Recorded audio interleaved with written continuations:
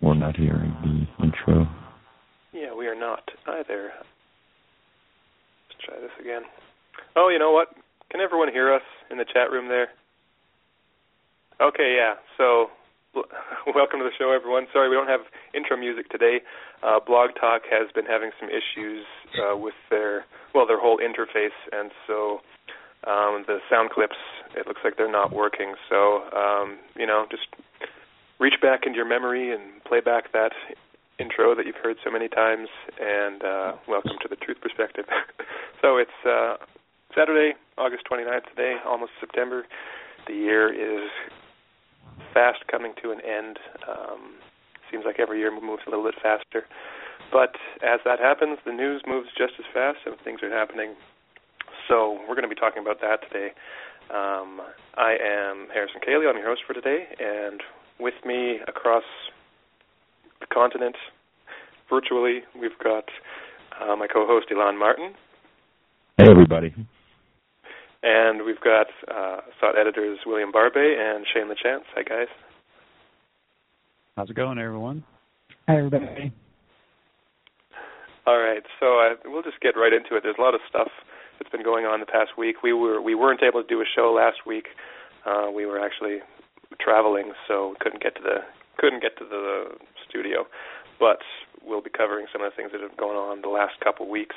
So to start out with, I guess one of the big stories, the big news that we've just been seeing all over the news. I mean, I'm in Canada right now, and every day there's stories on the local news about it and the global news, and that just has to deal with the economy.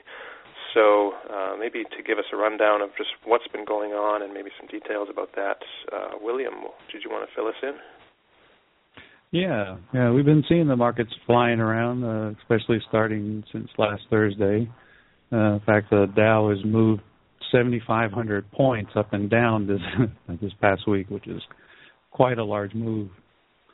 In fact, according to Business Insider, one of the hot topics on the Google search trends that Americans are searching for is about the stock market crash.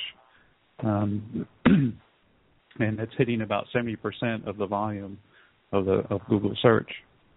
And we know that Americans are apparently looking for information about stock market crashes at the highest level in about 7 years. That's kind of interesting. These stock market cycles seem to occur in 7 years, and this quarter of 2015 would be the 7 years since the financial crisis we've had back in 2008. So with all this market turmoil, we had good old Bill Dudley from the New York Fed chiming in to help calm the markets, apparently. And he quotes, from my perspective, at this moment, the decision to begin the normalization process at the September FOMC meeting seems less compelling to me than it was a few weeks ago. So after his statement, that seemed to have calmed the markets, and they kind of jumped back up. But what's interesting is trying to peer behind what's going on with all that. And I found a interesting graph that I'll try and picture for you. It's comparing the S&P 500 with the Fed balance sheet. Now, the Fed balance sheet, of course, has been growing from the quantitative easing that they have been performing until they stopped in 2014, and that's when it leveled off. The S&P 500 pretty much follows that same curve, but it overshot a little bit in 2014 and continued into 2015, and then started to level off as well. And then we had this jerk back down that happened earlier this week, and then a little bit of a jerk back up, which went right in line with the Fed balance sheet's implied level of what the S&P 500 should be. So I thought that was a pretty interesting marker there. So that kind of makes you wonder, well, is the Fed's going to raise rate, or are they going to introduce another QE to help get the stock markets going again? Well, it seems like they're in a bit of a trap. We're looking at what could be called quantitative tightening. For, as we saw in China, they have really been trying to stabilize their currency. and they have been selling a lot of the U.S. Treasuries that they've had, which they have over $3 trillion of. They sold $200 billion of it this year so far, and looks like from consensus that they could liquidate as much as $1 trillion of the U.S. paper. Now that would negatively affect what the Fed did of QE3 by 60%. So that's going to put a lot more of the treasuries sloshing around in the markets, and somebody's going to have to pick up those treasuries in order to keep things in line. So who's going to be picking that up? That's a big question, because everybody, especially emerging markets, are really concerned about their currencies and are going to probably reduce their FX reserves as well. So that's it looks like the Fed is going to be backed up into a corner. William, can we just discuss what the QE3 and QE4 means, the quantitative easing, and for our listeners who are less familiar with that whole scam? How would you describe that? It's basically the Fed is increasing its balance sheet by buying up, you could say indirectly, the stocks and bonds and stuff like that, to try and keep the stock markets going up and try and get inflation to be sparked up a little bit. Mm-hmm. But of course, that didn't seem to work. They haven't done QE4 yet. It's been QE3. There's just talk about possible QE4 since the stock market just went kind of crazy, and the Feds might have to step in, just like China's central banks have been doing, flooding it with just a bunch of cash to try and get people to buy into the stock market and keep it lifted. Mm-hmm. So that's pretty simplistic way of looking at it. Mm-hmm. So it was quite a stunning performance, and I'm sure we're going to see quite a bit more of that. But, of course, all the mainstream news is trying to calm everyone down. Mm-hmm. You know, you get this CNN, why U.S. stocks aren't headed for a crash. You know, the U.S. economy isn't on the verge of a recession. China's effect on U.S. is limited, which, of course, we've just shown that that's not true. American businesses are doing pretty well outside of energy. The Federal Reserve sounds cautious. Stock prices aren't crazy high anymore. Well, none of those are true. But we've heard all this before. When you listen to some of the quotes that happened around 1929, before that Great Depression, you had John Maynard Keynes said, "We will not have any more crashes in our time." This was back in 1927. 1928, you have H.J. Simmons, president of the New York Stock Exchange. "I cannot help but raise a dissenting voice to statements that we are living in a fool's paradise and that prosperity in this country must necessarily diminish and recede in the near future." A leading economist, Irving Fisher, in 1929 said, "There may be a recession in stock prices, but not anything in the nature of a crash." And again, he says, "Stock prices have reached what looks like a permanently high plateau. I do not feel there will be soon, if ever, a 50 or 60-point break from present levels, such as bears have predicted. I expect to see the stock market a good deal higher within a few months." And it just kept it going with W. McNeil, market analyst, in October 1929. "This is the time to buy stocks. This is the time to recall the words of the late J.P. Morgan, that any man who is bearish on America will go broke. Within a few days, there is likely to be a bear panic rather than a bull panic. Many of the low prices as a result of this hysterical selling are not likely to be reached again in many years." And, of course, the Harvard Economic Society in 1929 says, "A serious depression seems improbable. We expect recovery of business next spring with further improvement in the fall." Yeah. Well, you have to wonder if some of those guys sincerely meant it and were just trying to boost confidence in investment and didn't know the deeper manipulations of the stock market at the time before the big 1929 crash and subsequent depression, or if they were kind of in on the whole thing and and we're just trying to fuel the gains that the big guys would eventually make by buying up all those stocks that everybody was selling for pennies on the dollar.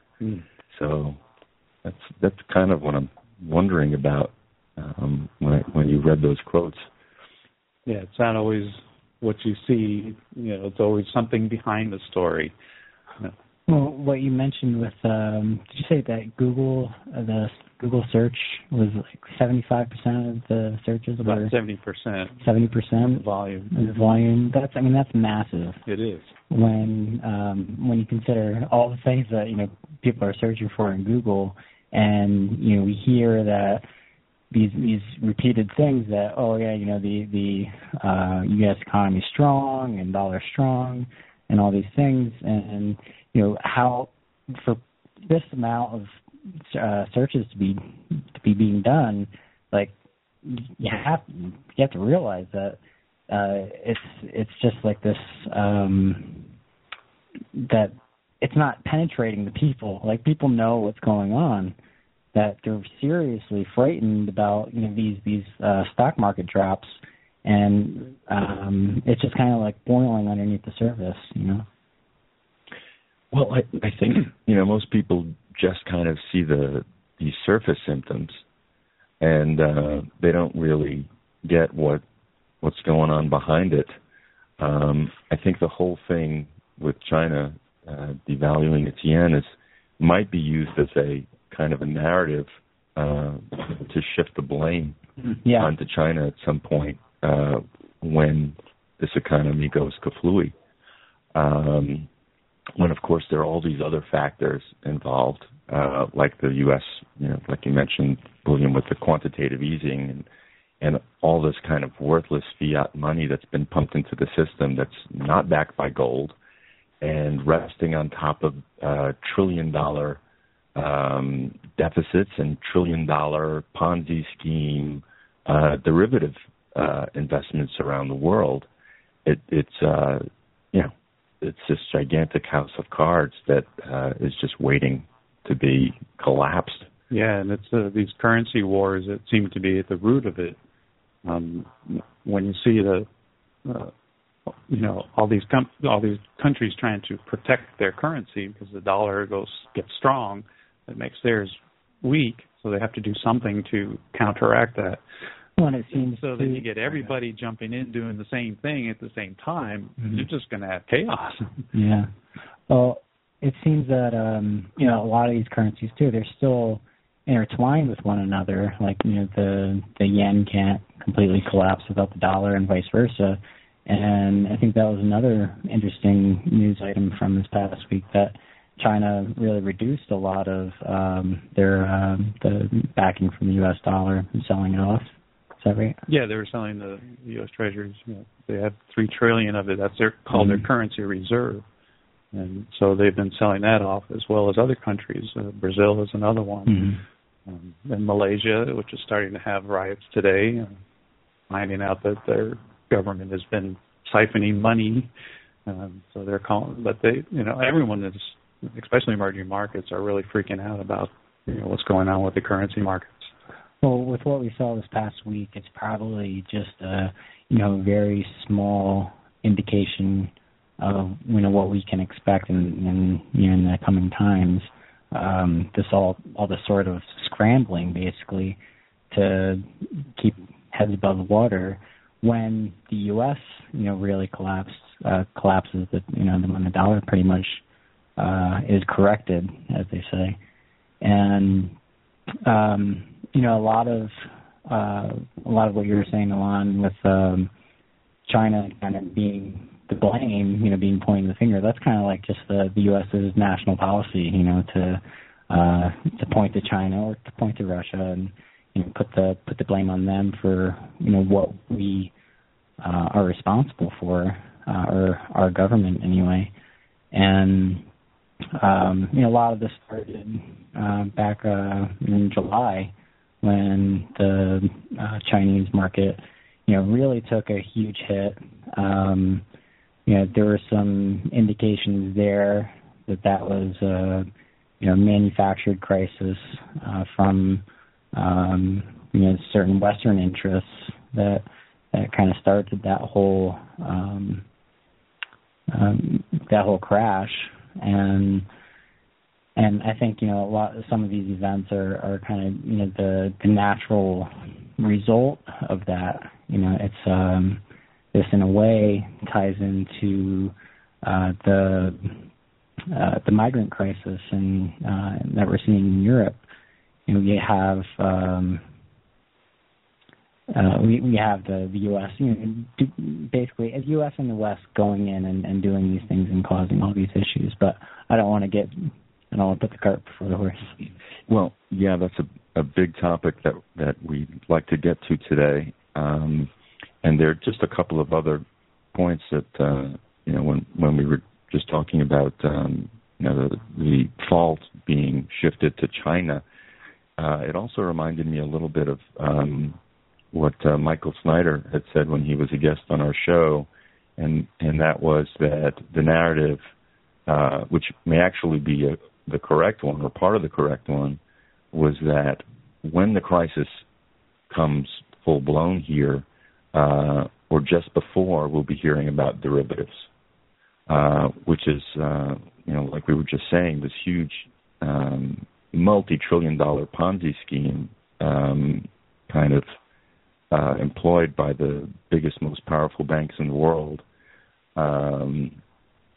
that is based on nothing. It's these complicated transactions that are based on pure speculation, and one of the reasons why we had the 2008 recession in the U.S. and that spread to Europe as well. So maybe we'll get a bit of the truth as far as that's concerned in the coming months as things continue to deteriorate. Maybe not. Ultimately, it almost won't matter because people are going to be so stressed out when they realize they can't get their money out of the banks, and liquidity is tied up and their money is worthless, that it almost becomes a non-issue. And the issue becomes how do I pay for things, and how do I subsist, and what economy am I using?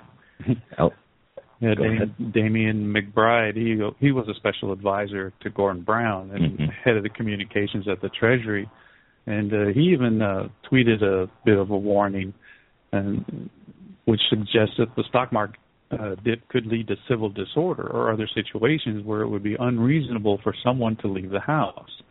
And he gives 3 points of advice.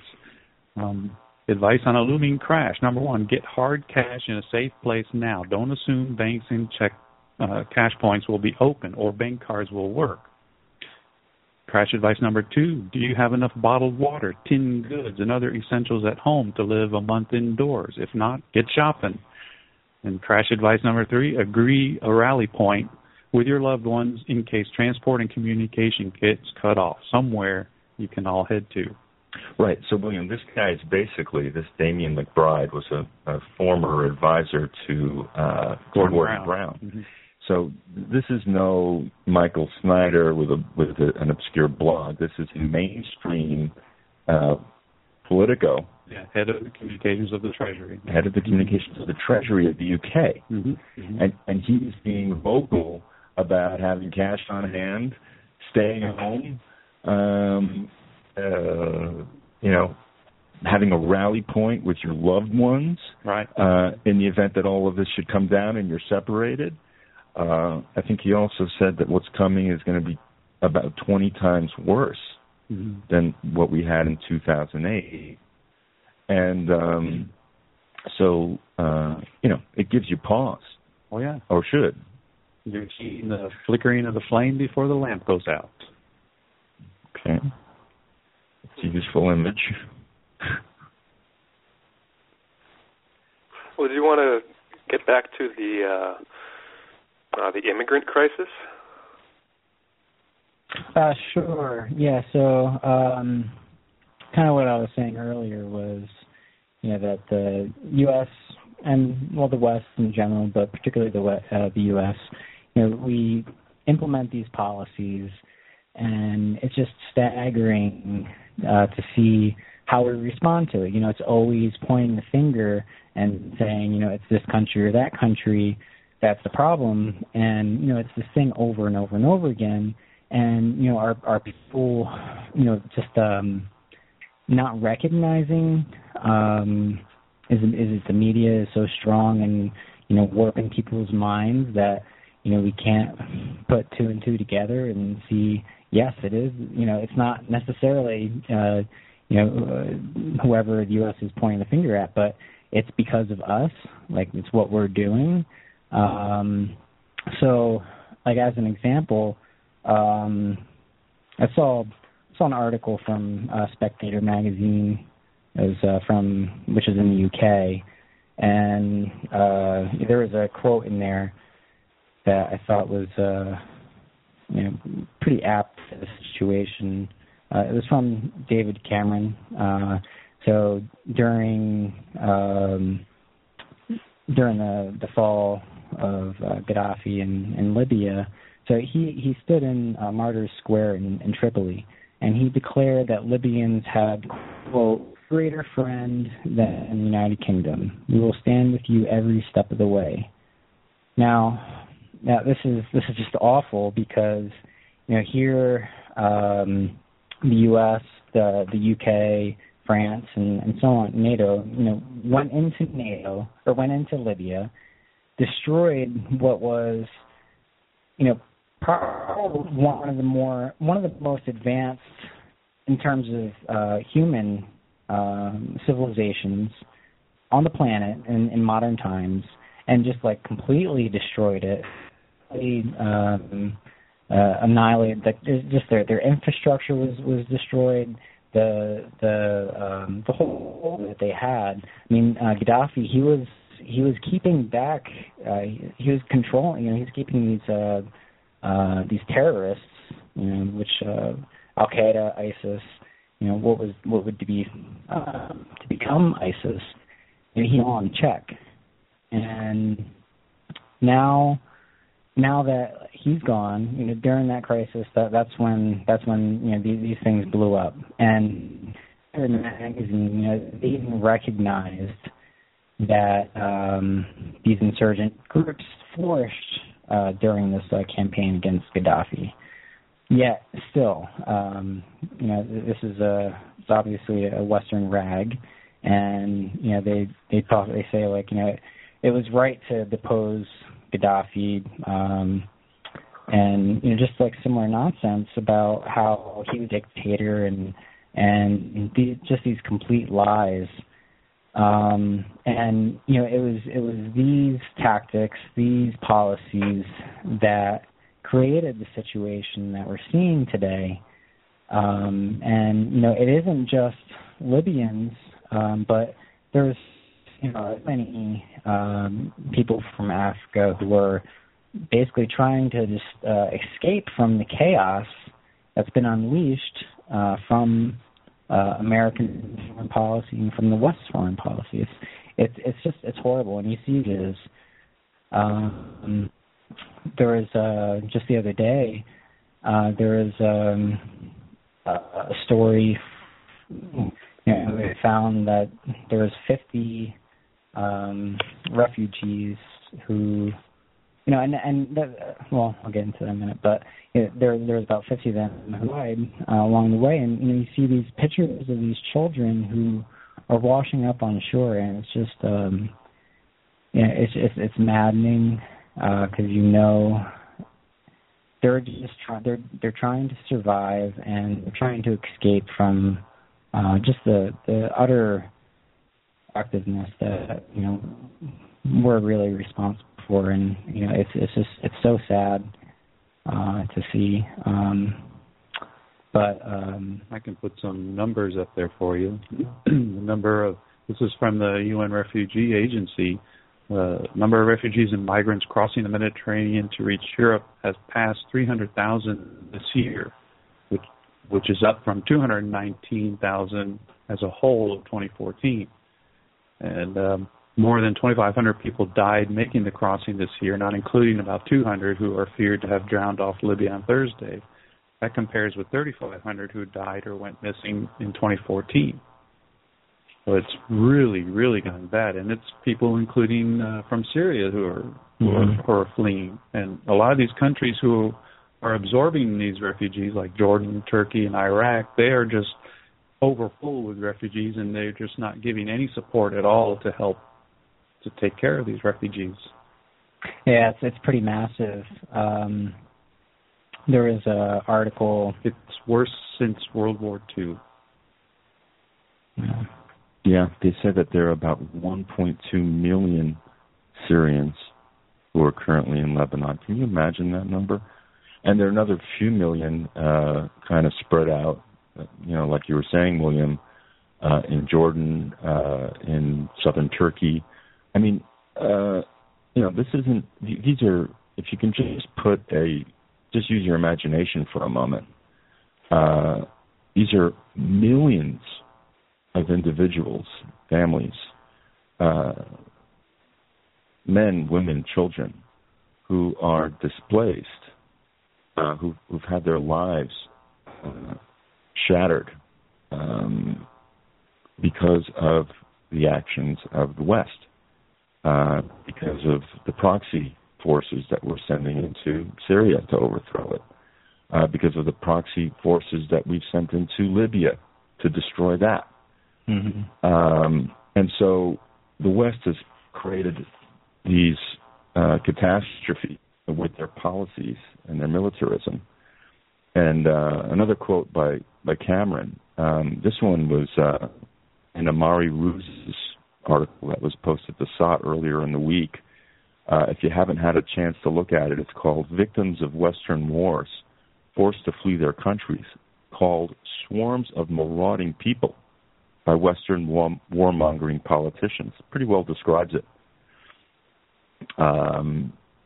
So Cameron is basically saying, in kind of response to some of the immigrants moving towards Western Europe, he says, this is very testing. I accept that because you've got a swarm of people coming across the Mediterranean, seeking a better life, wanting to come to Britain because Britain has got jobs. It's got a growing, comfortable place to live. It's a nice commercial there, David. But we need to protect our borders by working hand in glove with our neighbors, the French, and that is exactly what we are doing. Typical, callousness to them that he's had a hand in creating. Reminds me a bit of, a lot of migrant Mexicans were trying to cross the border into the U.S. Why? Because of the narco state that the U.S. has created in Mexico.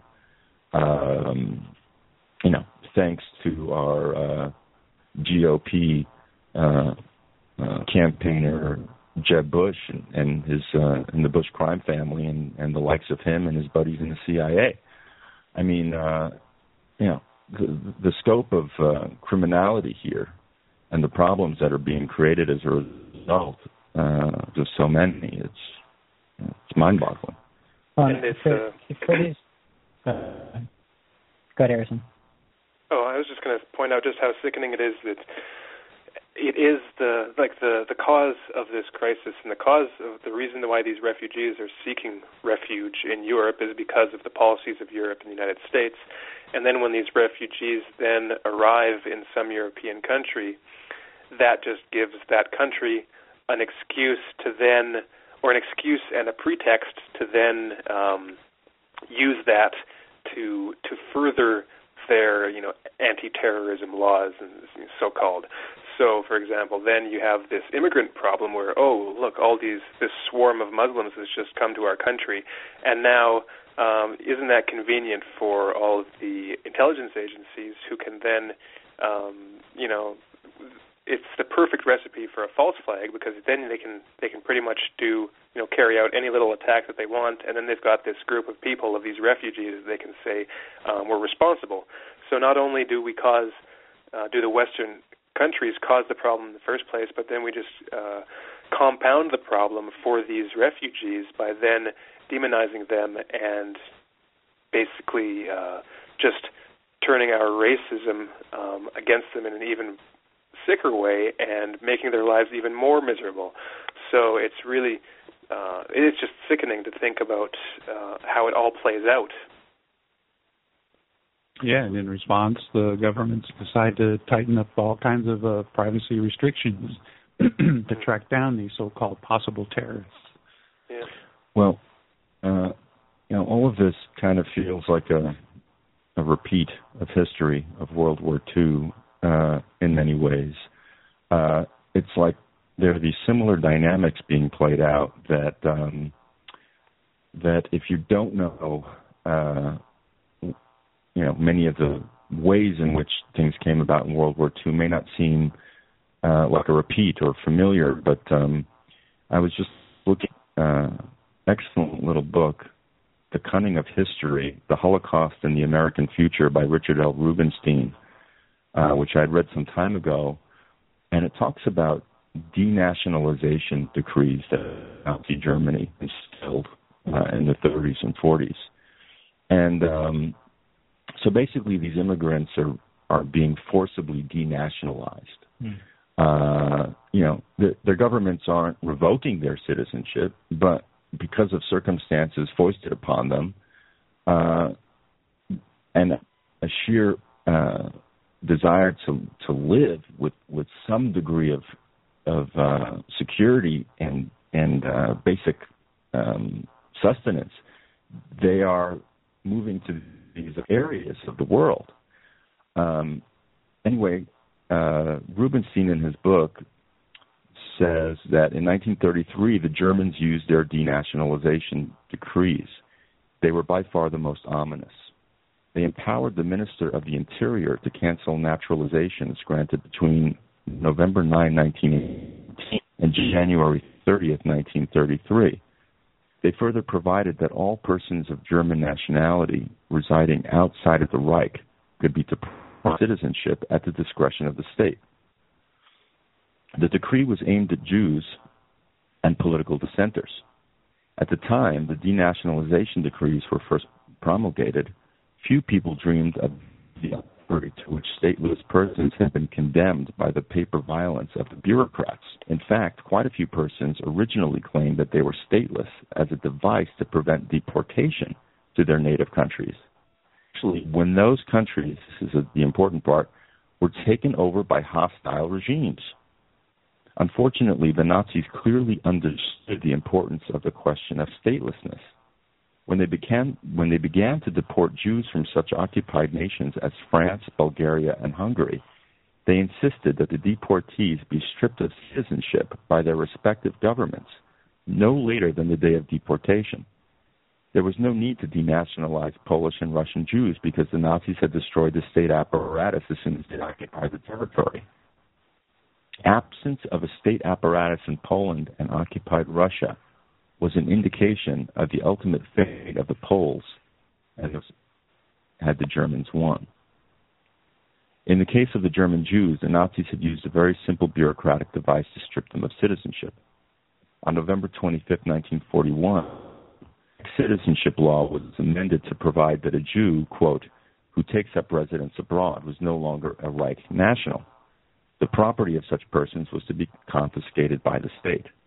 Thus, as soon as the SS transported Jews beyond the German border, how unwilling the Jews were to be transported, they lost all rights as German. No government anywhere was concerned with what happened to them. The last legal impediment dealing with them in any fashion the German government elected had been removed. You know what else this reminds me of? It reminds me of the Israelis and the Palestinians. You know, what is that statement? The country without a people for a people without land a country. Without a people, Mm-hmm. yeah.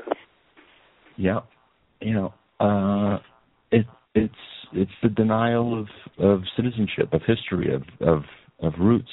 But this goes into all sorts of different directions.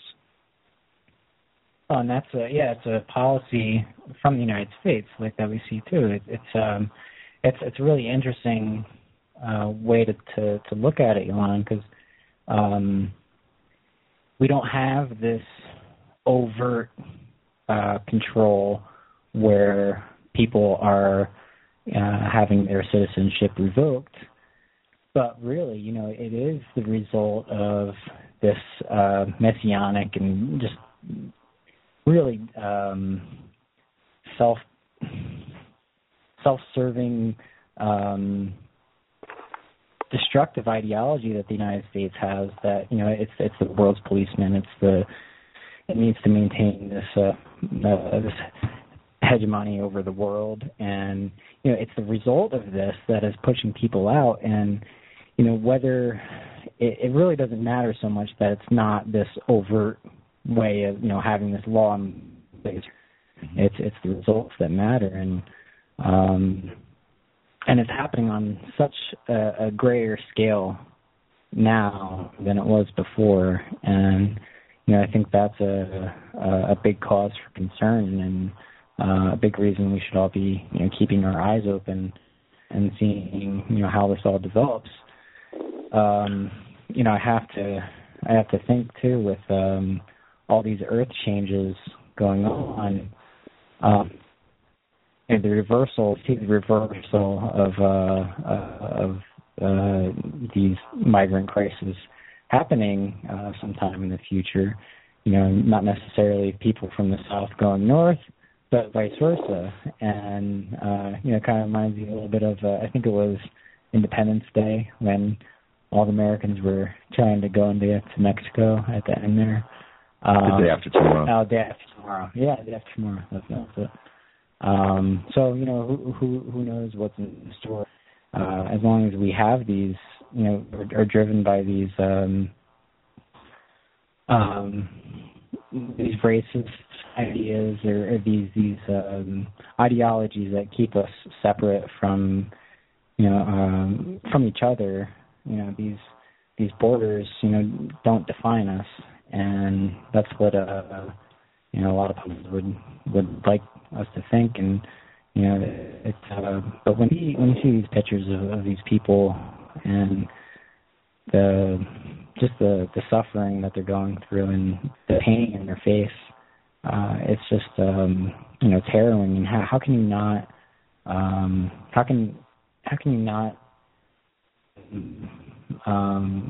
as another human being going through trouble and empathize with their suffering. Yeah, exactly.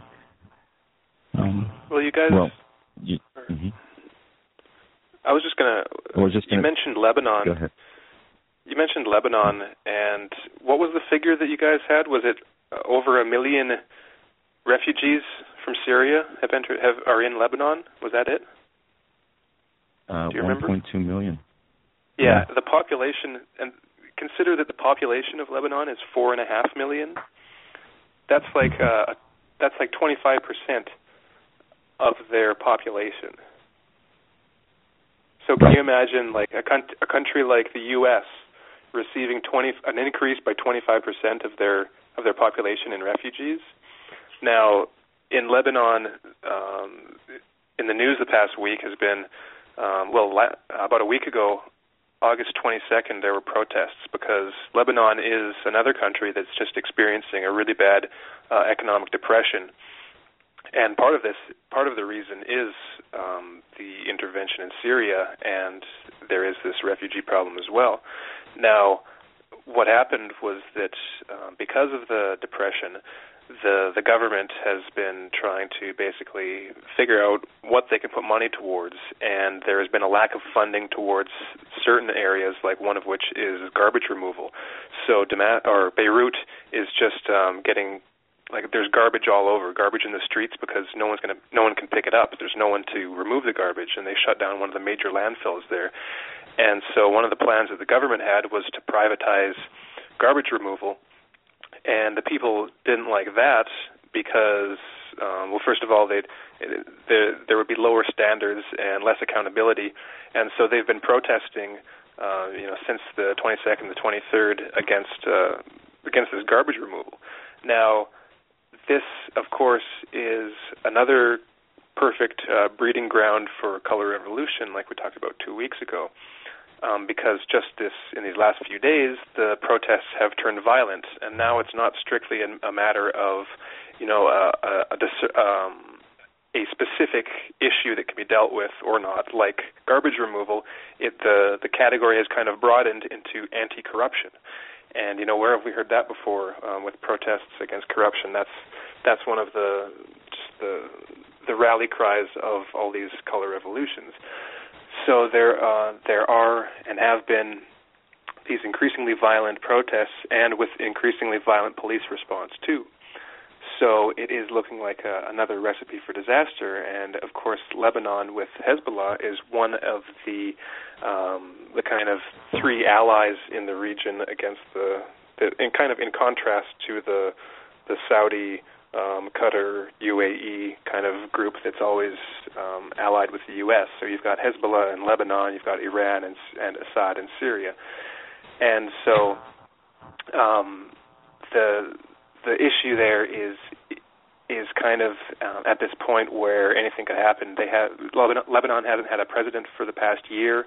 There's just this prime minister, and the prime minister, is his job to appoint the president, but he hasn't been able to for the last year, and he's saying that he will resign if the political gridlock continues. So that would put Lebanon in this constitutional crisis where they don't have a president or prime minister, and that just opens the playing ground for even more possibilities for intrigue and outside intervention.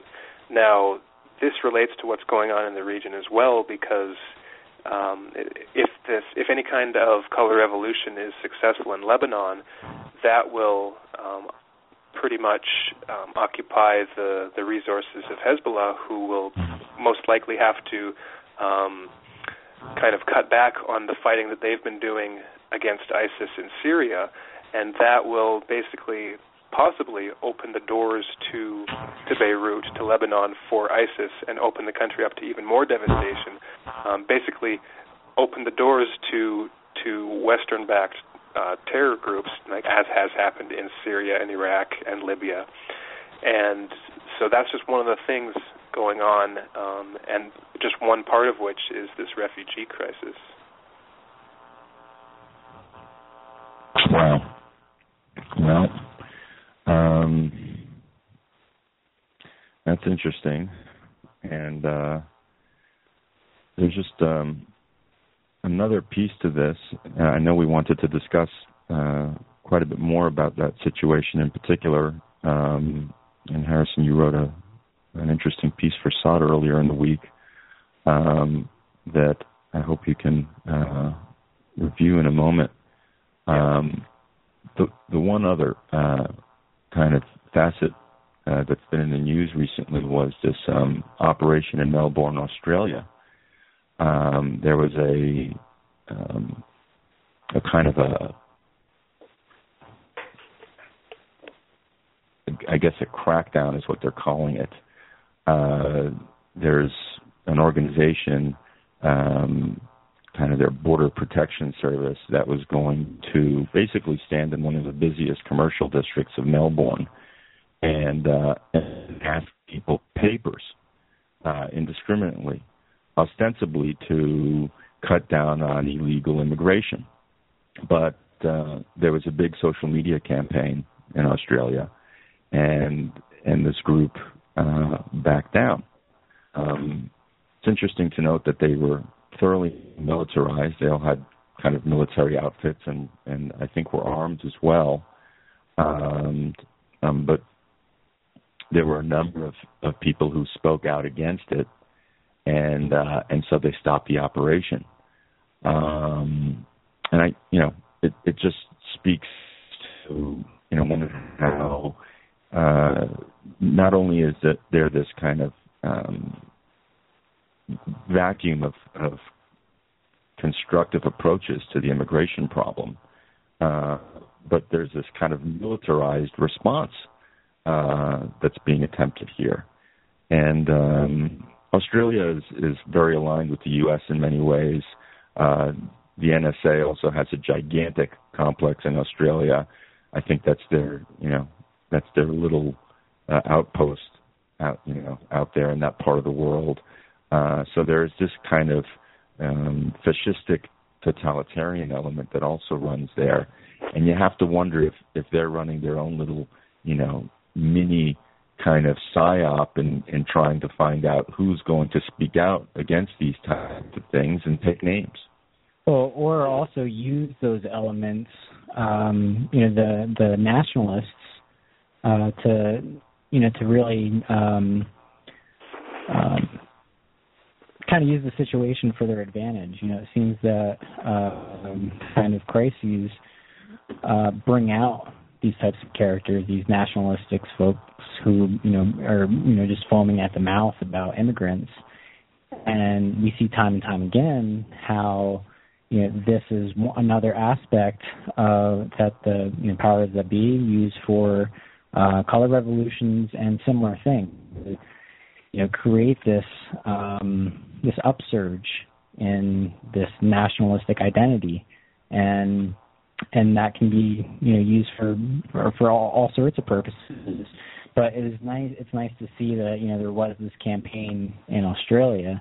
I saw kind of the opposite in Germany. I think Merkel, she came to one of the immigration. She was going to be basically trying to calm the storm. There was some protests there, and no fan of Merkel, of course, but and she definitely deserves to be heckled. But in this case, it was heckling, against any kind of. She was basically, trying to say, we need to do something about the immigration crisis, and there was just a crowd foaming at the mouth, and no, we don't want to have anything to do with it. So it seems that this migration crisis could bring out those types of characters. Mm-hmm. Germany for Germans. Yeah. But I wanted to get back a little bit to what we were talking about earlier with Gaddafi and how that whole situation led to the creation of ISIS, and it's a good example of history. And if we had leaders who were capable of learning from history, that would be great. But obviously we don't. There was but I just want to relate how that situation relates to the whole campaign against Assad. Right now, it seems like a doubling up of the approach to try to remove Assad from power. And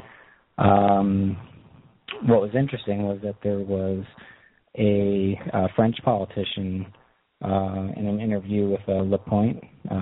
His name was Nicolas Dupont Aragon,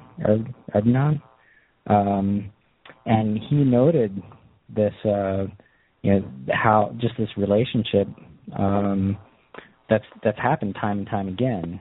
He says, first the Americans toppled Saddam Hussein, and then the French overthrew Gaddafi. These actions exposed the catastrophic consequences of an ill-conceived neo-colonial policy. They resulted in the destruction of national governments, the imposition of Sharia law, the flow of migrants from Libya, and the barbarity of ISIL in the Middle East. So he talks about this, how what we've done in the past is creates the consequences that we're seeing now, and how basically without Assad, there would be no ISIS, ISIL, whatever you want to call them. They would grow tremendously, and is that what the West really wants? Could very well be, from if the past is any indicator, which it is. So yeah, I just wanted to bring that up.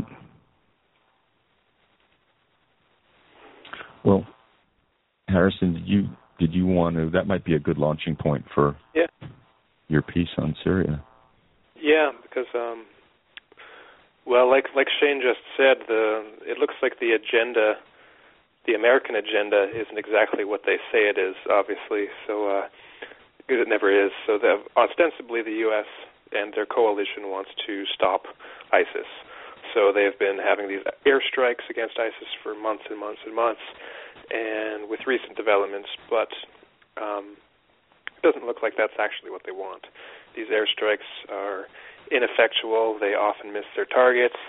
They end up killing civilians, and even, like in Iraq, end up killing the people fighting ISIS. So, example, the either Kurdish forces or the volunteer Iraqi brigades or even, Iraqi army. And then the airdrops for supplies supposedly to help the U.S.'s allies fighting ISIS just happen to fall into ISIS hands. So there's a big disparity between the words and the actions in this U.S.-led anti-ISIS coalition. So what's been happening, it's what I think is really cool is and really funny kind of is that Russia has taken that propaganda that the official story and used it in such a way to appropriate it for themselves in a way that puts the U.S. in a tough position. Now, the way they've done that is because, several things are going on. So we've had this recent Iran deal, the nuclear deal. So Iran is kind of now back in the international community in a way that it wasn't even just several months ago. So Iran and Russia have been close for years. And so just on that front, I think the foreign ministers of Iran and Russia met recently, and after which they expressed their unity regarding their position on Syria. So, what they're doing is they're saying that. Oh, sorry, I think we might have a caller. Just let me double check here. Oh yeah, it looks like we might have a caller. So we're going to take this and see if we do. Hi there. Do we have a caller? If so, what's your name? Yeah. This is Kent. Can you hear me? Oh, hey, Kent. How's it going? Yeah, we can hear you just fine. Hey, Kent. Hi, Kent. Yeah, you were talking about the massive listening post in Australia, and that I had actually read an article just within the next week about that, and I think actually one of the politicians down there saying, "Hey, look, we're target number one because we have all this stuff." And and they've got, you can imagine the amazing sort of high-tech stuff down there, which Hey, Kent, you're breaking up a little bit, just so you know. Is that better? Is that better? Yep. Thanks. Yeah. Okay. And about the amazing technology, and that made me think now, MH370, which supposedly disappeared, 500 miles off Perth or something. Of course, I've never believed that. And it makes me think that surely the United States government, with all that, would have been able to track that. Of course, they would never disclose that they could track it because that tips it off, but they could have. Anyway, it just sort of supports my old theory that plane was stolen. And you mentioned Iran. My theory was that the plane was taken to Diego Garcia or someplace and was with the intention, because we had this story about remember the Iranians with stolen passports on it. So immediately you have a missing plane with Iranians on board, and that sets Iran up as a false flag. In other words, if that plane were ever to be used as a false flag, they can blame Iran.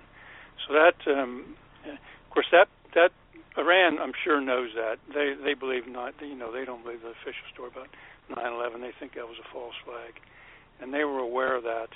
And now, interestingly, as the peace deal or the talks, this seeming peace deal with Iran comes up, this little wing flap is supposedly found from MH370 on Reunion Island in a French, a French protectorate, and of course the French are on board with and of course that sort of,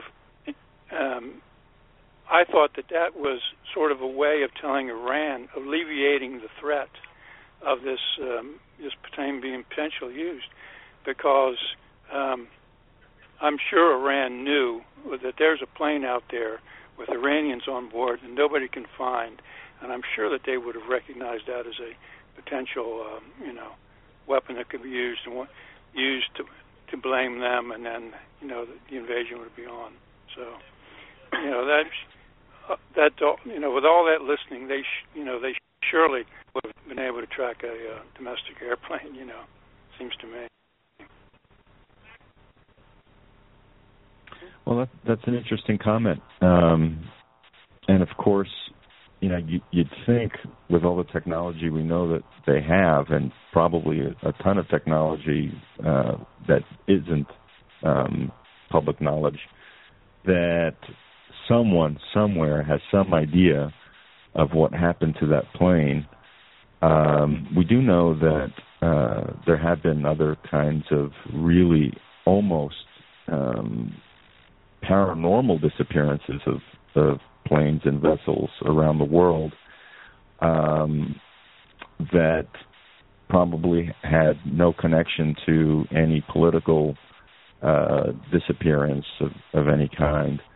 So your guess is as good as mine, Kent. And did you have any other comments or thoughts today? No, that just when you commented about that, I had just seen that article, so I thought I'd throw that out there and see if you found it interesting. So. Yeah, I mean, it is interesting to me that they would choose Australia to have this listening outpost, as you say, and I think it's been around for close to 20 years. I mean, it's not it's probably not some small thing. And that it would be this kind of U.S. funded, sponsored, listening, secretive intelligence gathering apparatus in Australia. It's interesting to speculate why Australia, why not, why not Israel or some other place necessarily. Although there's probably one there too. Well, it's the old English-speaking alliance, Canada, the U.S., Britain, New Zealand, the common language, common heritage, sort of that's, the Five Eyes. These countries are linked by heritage and language and Anglo-Saxon sort of thing. All empires under the skin, huh? Right, yeah. Still the beast is there. It's just not... It has a different form, but it's still the old English Empire, British Empire, and with an American flag draped around it, I think, Well, thanks a lot. Thanks, Ken. Right, thanks for your call. Thanks. Okay.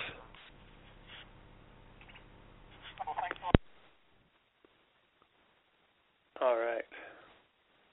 So, back to this, what I was talking about, Iran and Syria. So this nuclear deal kind of opened up possibilities for Iran, and that is a danger to the Western coalition against ISIS and against Assad, because freeing up Iran from all these sanctions frees up a lot of money, which they can then use to support their ally Assad in Syria. So, but Russia ties into all this as well. As, we'll see in all these different countries and what's been going on for the past month. So there's a bit of background to the Iran story, because in 2007, Russia made a deal with Iran to supply them with these S-300 long-range defensive missile systems, surface-to-air missiles. And in 2010, in response to the U.S.-led sanctions against Iran and and this embargo against this weapons embargo, Russia reneged on the deal, on the contract. So it was kind of like it was a type of Mistral situation where the contract had been signed and then Russia said, oh, no, we can't do it, ostensibly, well, because the Americans basically said they couldn't do it. So Iran filed a lawsuit against the Russians for this. But now that the nuclear deal has gone through, Iran and Russia are still close and getting closer, so it looks like the lawsuit's going to be ignored and the deal is going to be fulfilled, so Russia is going to be supplying Iran with these weapons. And they've also talked about, numerous other trade deals and stuff like that. So Russia or Iran and Russia looks like they're making deals so that Russia will supply Russian-built nuclear reactors. Excuse me. And so basically Russia and Iran are very close, and this ties into their perspective on what's going on in Syria. Now, Russia is not just doing this in Iran, they're doing it with countries all over the Middle East and the ones that they have traditional ties with. So it's also happening in Egypt. So recently Putin met with President al-Sisi, and again, with talk about deals for trade deals, and so food and again nuclear technology, nuclear reactors for nuclear energy, and so this is, on a side note, it's kind of an interesting response and development from the American-led sanctions against Russia, because those sanctions have actually opened up opportunities for non-U.S. aligned countries to increase their trade and relationships with Russia. So Russia is kind of snatching up friends all over the world as a result of these sanctions. So Egypt is getting closer with Russia. Even Turkey, will get to that, but Iran and Syria. So it's like the U.S. again and the West in general have shot themselves in the foot by attempting to kind of hinder the Russian bear. They have actually ended up opening up all these opportunities that will do exactly the opposite. So I mentioned earlier in response to Shane about this anti-ISIS coalitions and how just what a farce it is. So the Russians have taken that line and just taken it to its natural conclusion. So they've said, okay, well, everyone knows that ISIS is bad and we want to fight them. Now, seeing as how the U.S.-led coalition is going so poorly, let's create a real anti-ISIS coalition involving the actual countries involved. So not all these external third parties that are joining together to fight ISIS in foreign nations, sovereign foreign nations. Let's actually get all these people together to do the fight. So that includes all the fighting forces in Iraq, in Syria. That would include Assad's legitimate military, the Syrian army, and Hezbollah, and with the support of other nations. So that could even include foreign countries not necessarily directly involved, like Russia or like Saudi Arabia. And so this proposal just makes perfect sense, because if you've got the problem, that's the most obvious way to solve it. And so that's the way that they've put the U.S. in a bind, because the U.S. doesn't really want to solve the problem. So by presenting a proposal that will actually solve the problem, that's the U.S. really has no reasonable way of getting out of it, or of not accepting it, because ostensibly it's proposing exactly what they want. Now, there are other issues that come into play. So the way this all kind of started happening was at the beginning of August, the U.S. got together their little special force of moderate rebels. So, they scoured Syria looking for moderate rebels and found, about 60. And so they trained these guys, and these were the guys that they were going to use. It was going to be their fighting force against Assad, essentially, to basically take over the government. And what happened was it didn't really work out so well, because first they refused to fight the al-Nusra Front, these guys, this little band of fighters, and then they ended up being attacked by al-Nusra. So, in their first engagement, they didn't end up faring too well. And so then in response to that, Obama pledged to support these rebels pretty much by any means necessary. So whoever attacks this little force, the U.S. will back them up, providing airstrikes to self-defend these guys against any attacks on them. And of course, that would include any attacks by the legitimate Syrian military. So this was almost like a mini declaration of war that was a brazen threat that the U.S. would attack the Syrian army if they attacked the U.S.'s rebels who were trained to attack the Syrian government. So it's just a total mess. But the response to that was that, first of all, the immediate response, the immediate follow-up was that the U.S. has been carrying out bombings in Syria from the NATO bases in Turkey. So Erdogan and Turkey is a whole other story. Maybe we can get into that, maybe not. But to stick with what's going on in Syria, the Russian response to this was really interesting because there was this one guy, one of the top military people. I can't remember who he was the head of, but he basically said that the Russian, some kind of airborne division or something, would, we're ready to fly into Syria and set up our special forces and aid in any way. And then Dmitry Peskov, Putin's press secretary, said, "Oh no, we don't have any plans like that." So there's no official plans for Russian troops to actually go in and send their special forces to join in the fight. But the language is being spread; those things are being talked about by other Russians. So that in itself is interesting. Now, in addition to that, so we've got Russia proposing this alliance, this anti-ISIS coalition, in contrast to the American-led one, and we've got them supporting and giving aid to all of these countries that are actually at threat, so Syria and Iran and Iraq. And what has so just lately, another story that's come out is that for the past several weeks, Russia has been sending military advisors to Syria. Now, I read one analysis by Karibko. Is his name Andrew Karibko?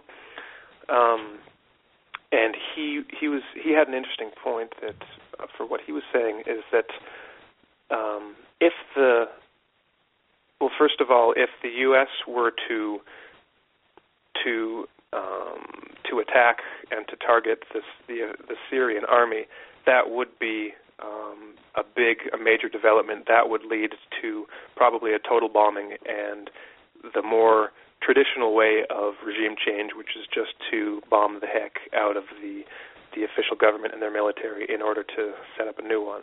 So basically just traditional kind of bomb the hell out of them warfare. Now, Russia, of course, doesn't want that. So at the beginning of the month, when Obama and the U.S. were saying these sorts of things, it was a big threat, and it was probably perceived as such.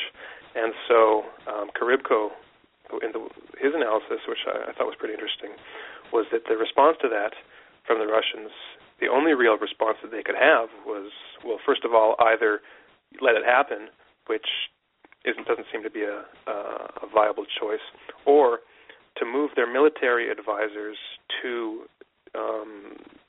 basically to embed them in with the Syrian army at these various locations. So any attack on the Syrian army by the U.S. would be an attack on the Russian military, who has their advisors with the Syrian army.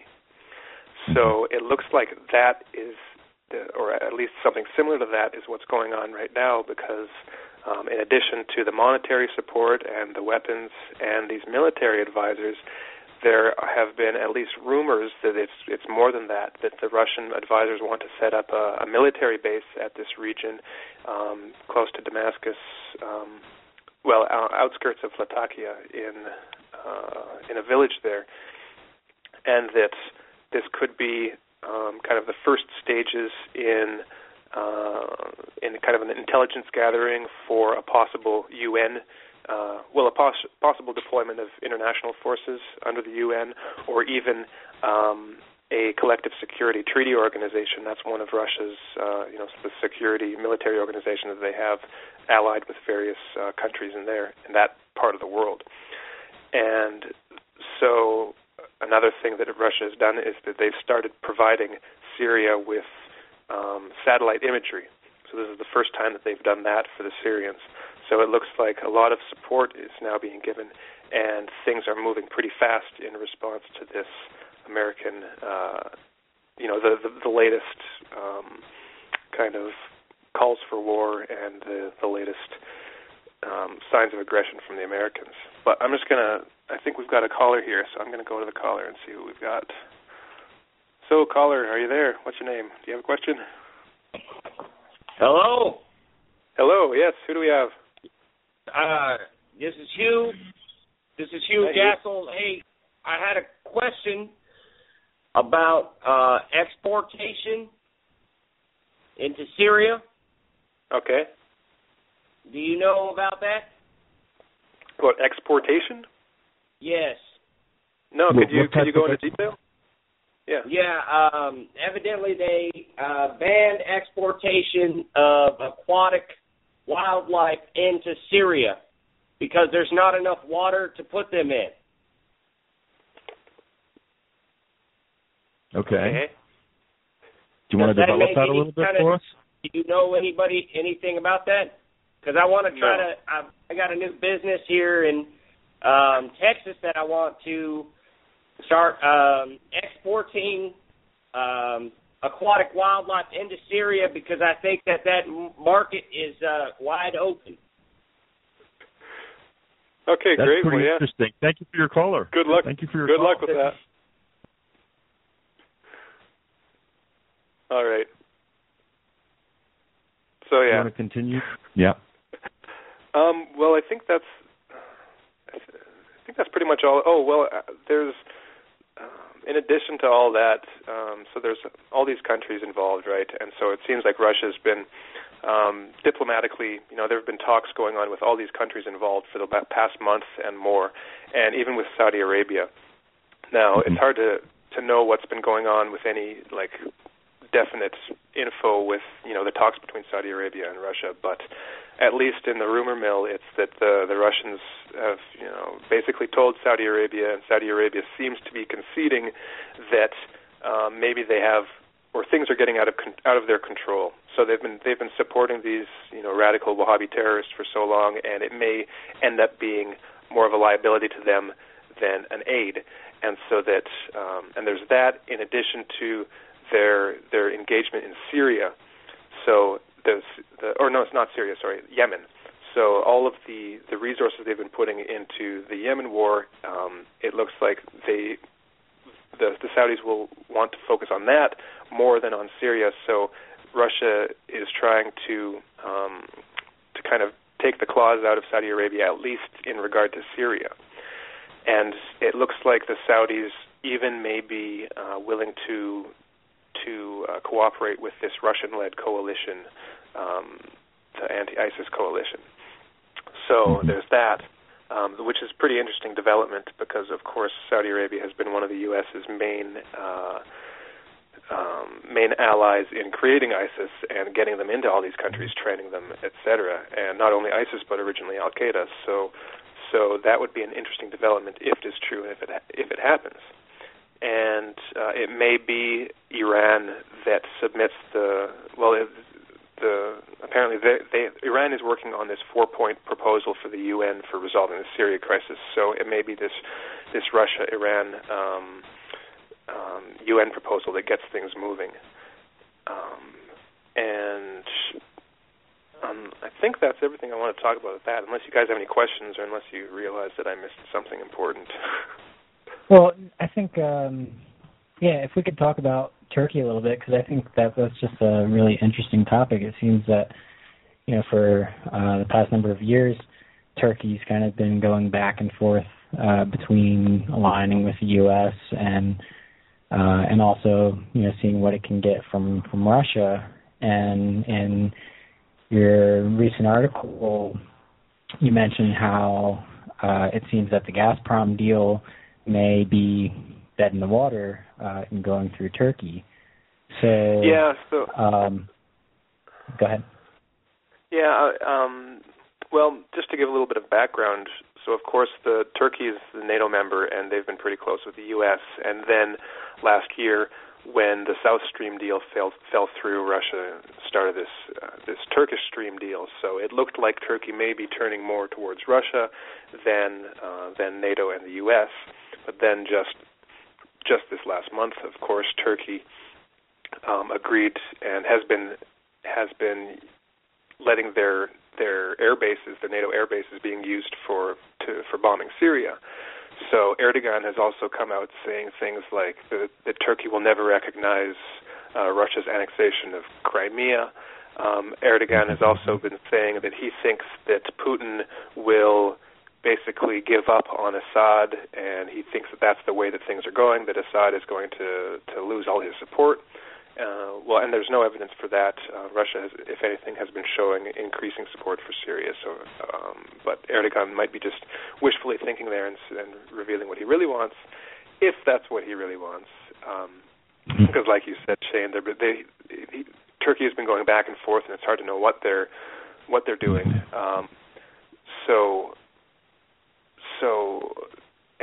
Now Terry Masson wrote an article, and I linked to it. He thinks that the Turkish Stream is dead in the water, that it's canceled. I haven't been able to find anything that says that definitively. That now Gazprom did suspend some related contracts in July, but from what I can tell in other sources, it's still in the works and it's still open to a certain degree. So I don't think we can say with any certainty that Turkey has drawn a line in the sand or not. It seems like they're still kind of still could go either way. Maybe it's hard to tell. I don't know. Harrison, I think we have another caller. All right, let's see here. Maybe they want to export animals to Turkey. Hi, caller. Let us know who you are. Hey. Yes, this is Jonathan. Hi, Jonathan. Jonathan. Hey. Yes, about the previous caller, yes, I think that I saw somewhere on the Internet that hidden in the back pages in a small article in the New York Times, and I believe also the Wall Street Journal, that, yes, these bastards have banned aquatic wildlife importation to Syria. I think that might be true. All right. So, well, that's good to know. It's crazy, but on a serious note, I think that Turkey is playing chicken with Russia. Yeah. Mm-hmm. That was supposed to be a joke and serious at the same time. So anyway, it is quite confusing, and I kind of tuned in a little bit late to y'all today, but I think I find this situation with the immigration. I mean, these refugees entering Europe. I find this to be really, really a fascinating subject because it's as though, these are obviously refugees from the conflicts that were backed by the elites in Europe, under the thumb of the United States. So, like, all of this is coming home to roost and impacting on the people of Europe in a real way. But, you don't hear that mentioned, much in the dominant media about, this is blowback. This is a direct repercussion from the policies of the United States, France, and, and their policy goals for the region. So anyway, this impacts the people of these European countries from Moldova to Serbia,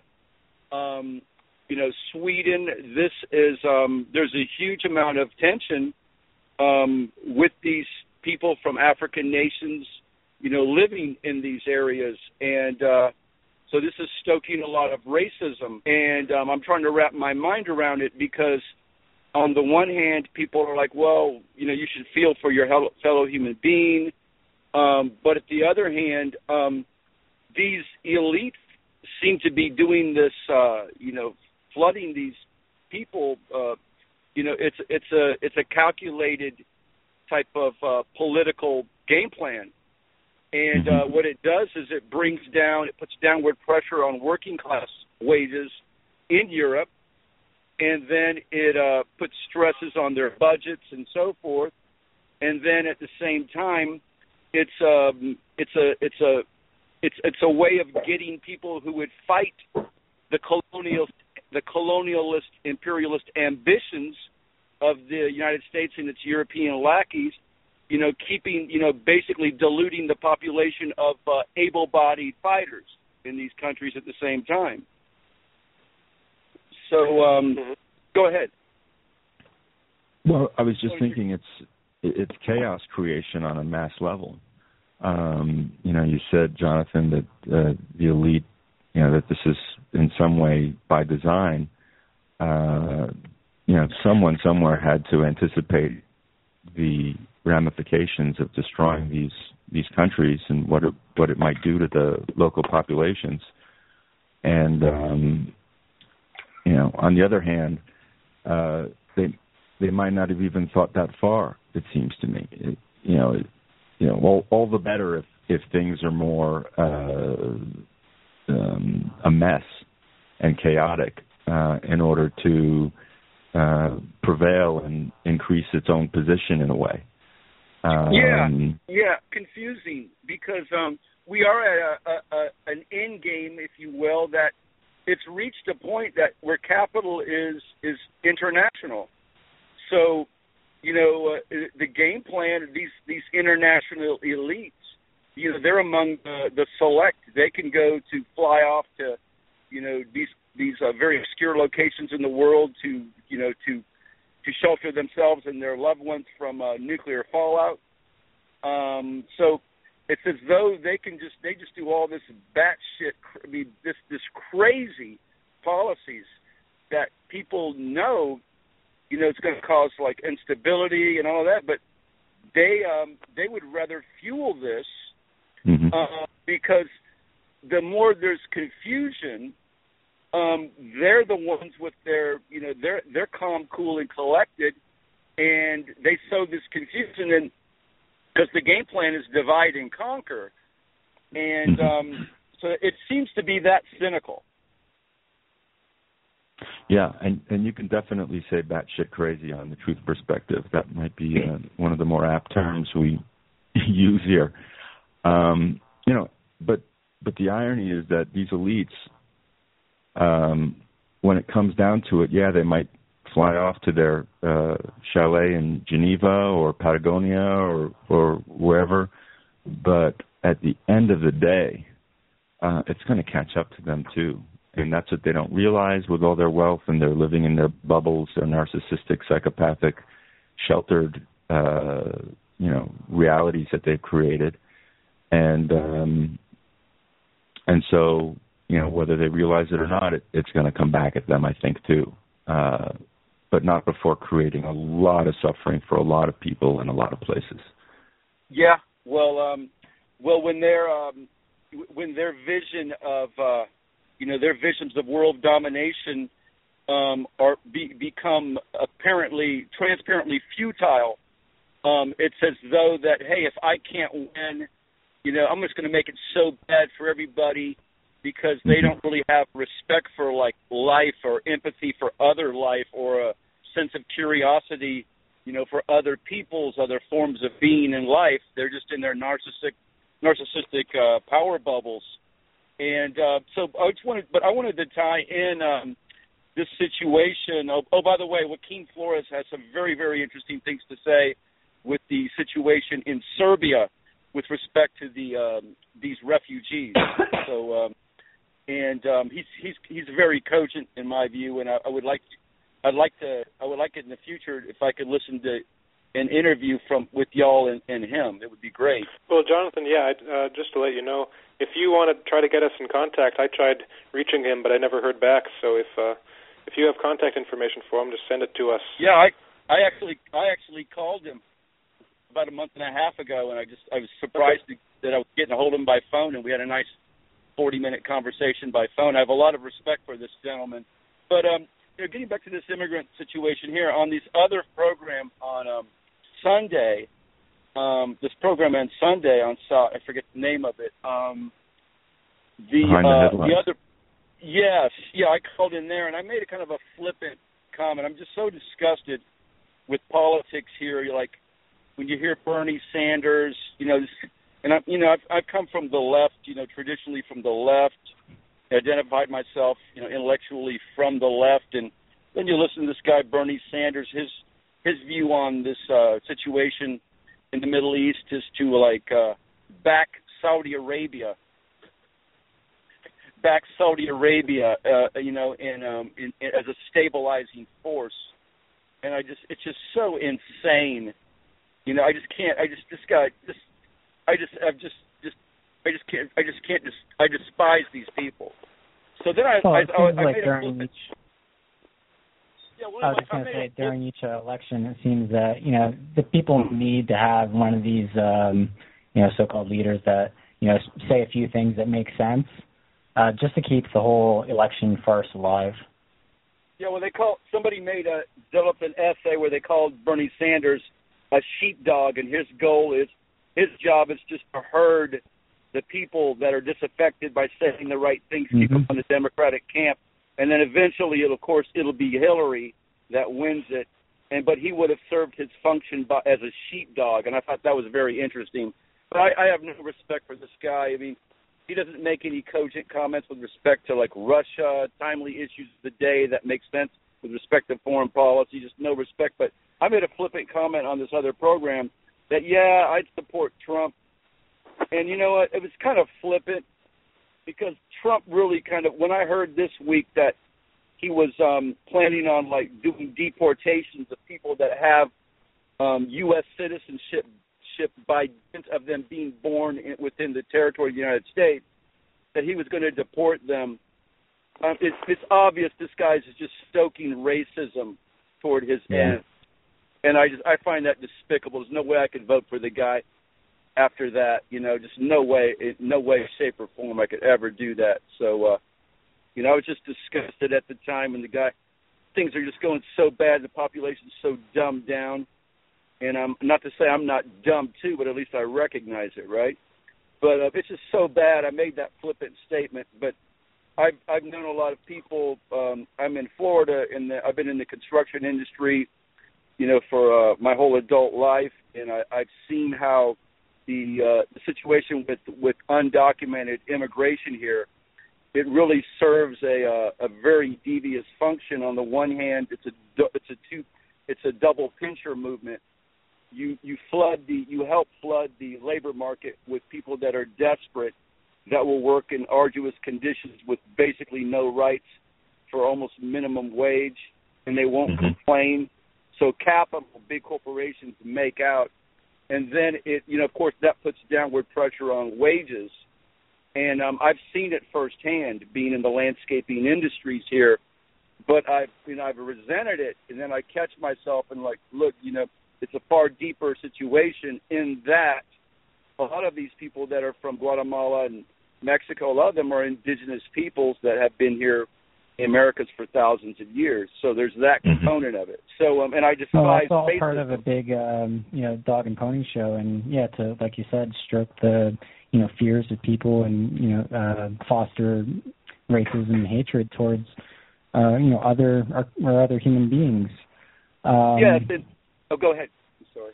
No, I was just going to say we have another caller on the line. It's been waiting for a little while, Jonathan.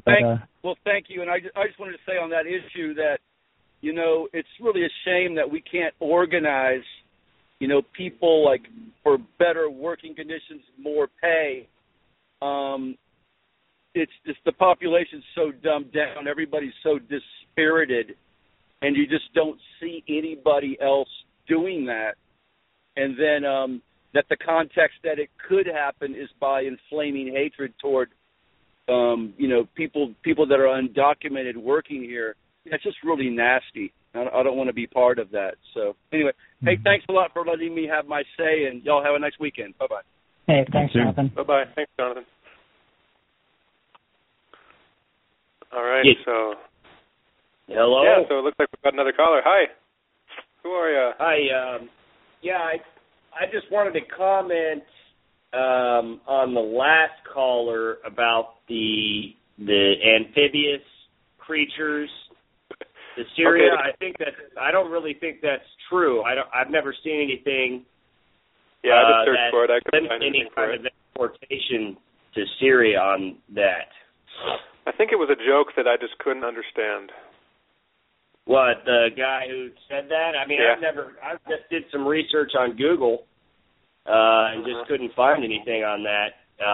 So, I mean, I think that he could probably go ahead and make and create that business if he'd like to. I really don't see the viability in sending any kind of aquatic animals to Syria, though. I mean, there's not much water there. It is rather mountainous and desert and dry. Is that All right, correct? yeah. Am I correct on that, the terrain? Yeah, so do you have anything else to comment on? Well, no, I was just trying to really figure out what the guy's business plan would be. I don't understand at all. All right. Well, yeah thanks. We're interested too, but thanks for calling in. And I'm interested if you guys want to get him back on the line and try to ask him what he's trying to do. No, probably not. We got other things to talk about. So thanks, man. Take care. All right, so moving on. Okay. Well, getting back to this whole these whole developments in Syria, Harrison, with Russia, stepping up a bit to give Assad some strategic assistance, it's really becoming an even more interesting picture worldwide because, as we've been reading in Ukraine, Poroshenko has absolutely no intention to follow through with the Minsk II protocols and agreements. In fact, he's spoken out quite vehemently in favor of pursuing a military kind of approach. Well, that's funny because just a couple of days ago, he that's been his policy, and he's even said that the greatest thing about Minsk II was it allowed the Ukrainian army to basically rearm and regroup. But he came out just 2 days ago, I think, saying that there wouldn't be a Minsk III because Minsk II is the only way that we can possibly have peace, and so he's calling for the total implementation of the Minsk agreements. And so he called for an immediate ceasefire to cease all current hostilities, which was pretty interesting. Well, first of all, it's just more of the same because, of course, he's the one that has been the most, the party that hasn't fulfilled any of the Minsk agreements. So to hear him say that is just reeks of hypocrisy. But he did call for this current ceasefire. So it just happened, in the last day or two, so I don't think there's been much follow-up to it, but it'll be interesting to see what happens with that because, just for the fact that he said it and he proposed this, so something must be going on, and I don't know what it is yet. Well, they did say that the Normandy 4 might have a phone conversation here in the future. That's Putin, Merkel, Hollande. Interesting, yeah. Well, because so Minsk II really is. Oh, go ahead. No, I was just going to say, of course, it seems like Poroshenko probably got his orders to say that from Koehli or someone. But him coming out and saying that, they were taking advantage of all this time to regroup. I mean, how stupid can you be? It's such a belligerent slap in the face to anyone who is sincerely trying to implement peace between the factions. The guy has zero credibility. He's just an idiot. So you now have this kind of almost dual fronts between what's happening with Kiev and eastern Ukraine and now in Syria. of U.S. proxy forces trying to do their thing, and Russia as gently and as strategically as possible, just trying to keep these other peoples intact. And I think one or both of those situations will probably come to a head in the next few months. Mm-hmm. Yeah. Well, along these lines, Putin has made an interesting statement recently in response to NATO's global aggression. Basically, he just flat out said, "We will not let you prevail." And this came out in a published official naval doctrine that Russia put out. Putin got together with 4 of his top military guys: Viktor Cherkov of the Russian Navy, Dmitry Rogozin, Deputy Prime Minister of Russia in charge of military matters, and 1 or 2 other fellows, Admiral. I hope he's Admiral. Admiral. Oh my God! Someone help me. Gorshkov. And basically, what came out in the statement was that in regards to Antarctica and certain other swaths of land that Russia holds claim to, but also other areas, they just flat out said, it's not going to go any further than that. And it wasn't really so much a threat, in the overt way that we might hear it. It's just kind of in the Russian style, a statement of fact. So, as the quote says, a defining factor in our relations with NATO remains that for Russia, the following is unacceptable. The alliance's plan to move its infrastructure to the borders of Russia and the attempts to give the alliance a global role. And in reference to the statement, Putin was interviewed by a Swiss TV channel, and he was asked, "Do you believe that a war in Europe is possible?" And Putin replied, "I hope not, but I really wish that Europe would show more independence and sovereignty and was capable of defending her own national interests, the interests of her people and her countries." And this was actually put together by a pretty astute observer of Russian politics and geopolitical affairs, the Saker. I share the observation he made. For Putin to say, "I hope not," as far as a full-fledged war is concerned, this is a very different type of statement from Putin that we've been hearing for years now. Putin has always been very positive and proactive in his statements. We will not reach conflict. I am sure the deal will work. Things of that sort of tone. And between "I hope not" and some other things he said, referring to the West as his geopolitical opponents versus our partners, which is what he used to say quite a lot. The gloves are coming off. I mean, he's come to this point with Western belligerence and aggression that he can no longer show positivity where there's so little to be positive about. I think these statements that are being made are indicative of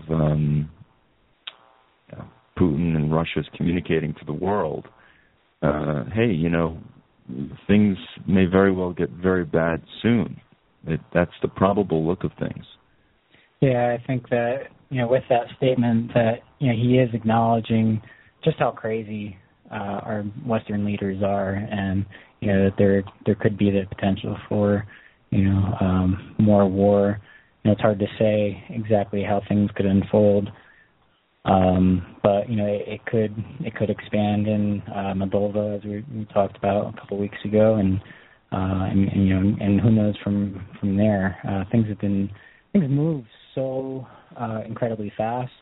These past 2 years, it's really open to see what could be coming next. And I think Russia is preparing a lot. Both in its developing in their relationships all around the world, but also with China. Now, Russia doesn't have the massive military strength that it had before the Soviet Union collapse. It does have a strong military for sure, but it's interesting to see the latest developments with China. They're working on building new fighter jets together. And people are saying, Western media, they're saying, well, how are they going to come up with the money? They don't have any money. And while some of that is true, it's not as bad as the West portrays it. And particularly with the Mistral agreement that they had with France. Mm-hmm. That one under Harrison mentioned briefly before, that fell through, and because of the sanctions, and I think that was close to it was around $1 billion. So money's going to be coming in for that, and it looks like they're making these massive deals with China. While it'll be interesting to see how if the Turkish stream does move forward, but if not, they still do have. It's not just like they have Plan A, Plan B. They have Plan B, C, D, E, F. I'm sure they have tons and tons of ideas that they're developing all the time. Gazprom just made a statement that negotiations with China for the pipeline, I think that they're calling it the Siberia Pipeline 2, or the Power of Siberia 2. So that was this past Wednesday, I believe. And then there's the military drills that they're conducting with China in the Sea of Japan. They're going on right now. They're going from August 20th, and they'll end in they just ended yesterday, actually. And these were the longest China-Russia exercises yet. They were pretty massive. They both countries, they included dozens of ships and submarines and helicopters and all sorts of stuff going on there. And so it points to this strengthening relationships, and China does have a huge military, and it seems that they're complementing each other wherever the needs are. It's kind of like fitting together like a puzzle piece. Mm-hmm. And while these things are going on, of course, in the West, there's been a lot of anti-China-Russian relation propaganda. There was one article from National Interest, which is it's written by some movers and shakers from the Atlantic Council, and so they were basically saying that this relationship is a nightmare to the United States, and that this partnership, what Russia and China are trying to do is it provides them a chance to this is a quote, the chance to reshape the global order to their liking. The article goes on to say, no single nation can singularly shape international outcomes, but called on the U.S. to act as, quote, first among equals. Just how egocentric is that? And how, that's exactly what the United States does, is, tries to reshape the global order to their liking. It's just this repeated theme that we keep seeing over and over. And it's just getting kind of ridiculous, you know. That reminds me of a story, Shane, of I think Xi Jinping, if I'm pronouncing his name correctly. The leader of China was scheduled to visit Obama in the White House and be received there. And there has been all this kind of, you know, don't be nice to him. He's cyber attacking the U.S., which is, you know, China's been vehemently denying. They're like, show us the evidence. You know, stop making these assertions and show us what proof you have that we're doing this. Cut out the bullshit, basically. And you know, not that China isn't smart enough to see through Obama's diplomatic BS plays, but you know, this is a leader of a major nation in the world that we have a lot of ties to, and the stupidity coming out of the mouths of our political leaders in regards to this guy, you know, don't have, you know, disinvite him, you know, it's so juvenile. It's totally juvenile. Yeah, I think Putin is scheduled to come to the UN September 15th, right? So I'm sure we'll see lots more of that in, you know, the coming weeks. Just that portrayal of, you know, just this idiotic, like, you know, middle school mentality of let's shun him, and you know, I think the Behind the Headlines guys did a similar theme. Might have been last year about when it was during the G8 summit, and you know how all the world leaders were acting towards Putin. It's just it's really pathetic. I think Russia is it's their turn to go into the UN Security Council to head that up. I believe Putin and Ban Ki-moon are going to be meeting to exchange their worldviews. So that's going to be interesting. Yeah.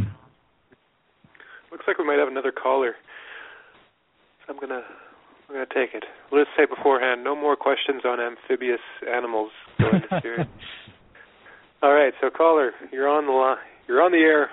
Let us know who you are and what you want to talk about. Hello. Hello. Hello. Hello. What's your name? Can you hear us? Yes, can you hear me? Yeah, we can hear you just fine. Yes, I can. Okay, so I'm ringing from Northern Ireland. Oh, great. Welcome. Right. This What's is your my name? first time calling in. Lisa. Hi, Lisa. Not to get off the beaten track, but I'm very curious because of all the shows I've listened to, I have never heard anything about rhesus negative people and what impact this would have on them, or are they important in what's happening lately in the world? Can you say that again? What type of people? You know, people that have the blood group rhesus negative. I'm one of those people. And I was wondering what impact, you know, is it going to have on ourselves? I mean, where did our blood group come from, for instance? You know, I'm just interested because I've never ever heard of a show sort of focusing on that. Well, personally, I don't have any expertise, so I wouldn't be able to comment on it. Maybe some of the other guys would, but I just say that might be a topic to bring up on the health and wellness show, also on our channel. So that airs every Friday at 10 p.m. Eastern time. You might want to check it out there because I'm pretty sure they'd be able to talk about blood groups. Yeah, because I'm just really interested, you know, from the point of view where they're sort of, you know, trying to decrease the population. They talked about blue bloodlines and all the rest, and I just was curious to see if there was something more to it. Well, it seems to me that, you know, a lot of the interest from, you know, the powers that be are really, you know, against just all of humanity, and it's not just focused on, you know, particular bloodlines, but you know these these pathological leaders, there's an inherent dislike, and you can even say hatred towards just human beings. So I think it can be expressed in a number of ways, and we see it with the immigration crisis, and we see it with the instigation of race wars, and and so on. So I don't know if that really answers your question, but it's kind of a broad view from my perspective. Yeah, I think it's probably. Yeah, I think it. Like when you look at the leaders, like Shane was saying, I don't think that there's any. Well, personally, I don't think that there's anything that will be targeted towards like rhesus positive or negative blood type people. It's more of a psychological thing. The difference between a psychopath and a normal person. And so psychopaths, they probably couldn't care less to a certain degree what type of blood you have, but it's the fact that you've got a conscience, and that's the real division. It has probably less to do with blood and more to do with the difference between a psychopath and a normal person. Yeah, okay. I just had read that most of the presidents that had down the line were all rhesus negative and were all connected in some way, related in some way. Oh, yeah, I haven't heard that, but maybe the case. I'll have to look it up. Yep, that's great. Thank you for taking my call. All right, thank you, Lisa. Thank you. Thank you, now, bye. Bye-bye. Bye. All right, so Okay. we've got about 10 minutes left. Do you guys have any other stories we want to bring up in the time we got left? Or Well, if y'all hadn't caught it yet, one of our guests, Joachim Hagopian, who had been on a few weeks back, he just came out with a new article called Analyzing the 7 Stages of Grief Amidst 2015's Doom and Gloom Events. And Joachim was a practicing therapist for a number of years. So what he did there in his article was to combine or apply Elizabeth Kubler-Ross's expanded 5 stages of grief to 7. She added 2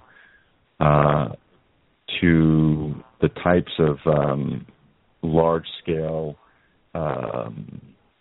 events that we're seeing unfold and how that's going to affect people personally and en masse. So he does a wonderful job with it. He breaks it down according to her structure. The first stage with any kind of mass event, let's use for example an economic collapse, shock and disbelief. People have been so brainwashed, as we were talking about at the top of the show, to think that something like that could never happen here, right up until the time that it occurs, that for a while, for instance, they'll probably be in a very deep state of shock and disbelief. And I think that may probably be true for a lot of folks who are even on top of things and looking at this type of information. It's kind of one thing to know about it, but it's another thing to see and experience its ramifications and its effects on people, and to live through the circumstances that occur with such a thing. The second stage of grief is denial. It's coming up with all of the kinds of cognitive lies to ourselves that help to make it easy to deny reality. Using all types of arguments and that people are being set up to think for their own, so they think, they might be likely to come up with the idea that all of this is, couldn't possibly be something that was by design, but must be a conspiracy theory, or will only be temporary, or, like George Bush said, never let us tolerate outrageous conspiracy theories. Anyway, there are all of these ideas and cognitive kind of narratives that we've been implanted with that have set us up or programmed us to deny reality for what it is. The third one is anger. There will be a good deal of very angry people who will need to channel their realization of just how deep and pervasive and painful the acts of our government are towards us. They might be likely to respond in a number of ways. It could be violence. It might probably be violence in many cases because these people will be desperate. Another stage that he discusses is bargaining. And that is kind of, talking to the universe and trying to make a deal. Look, if you make things better, I promise I'll go to church from now on and be a good Christian. And he develops that really well. The fifth stage is guilt.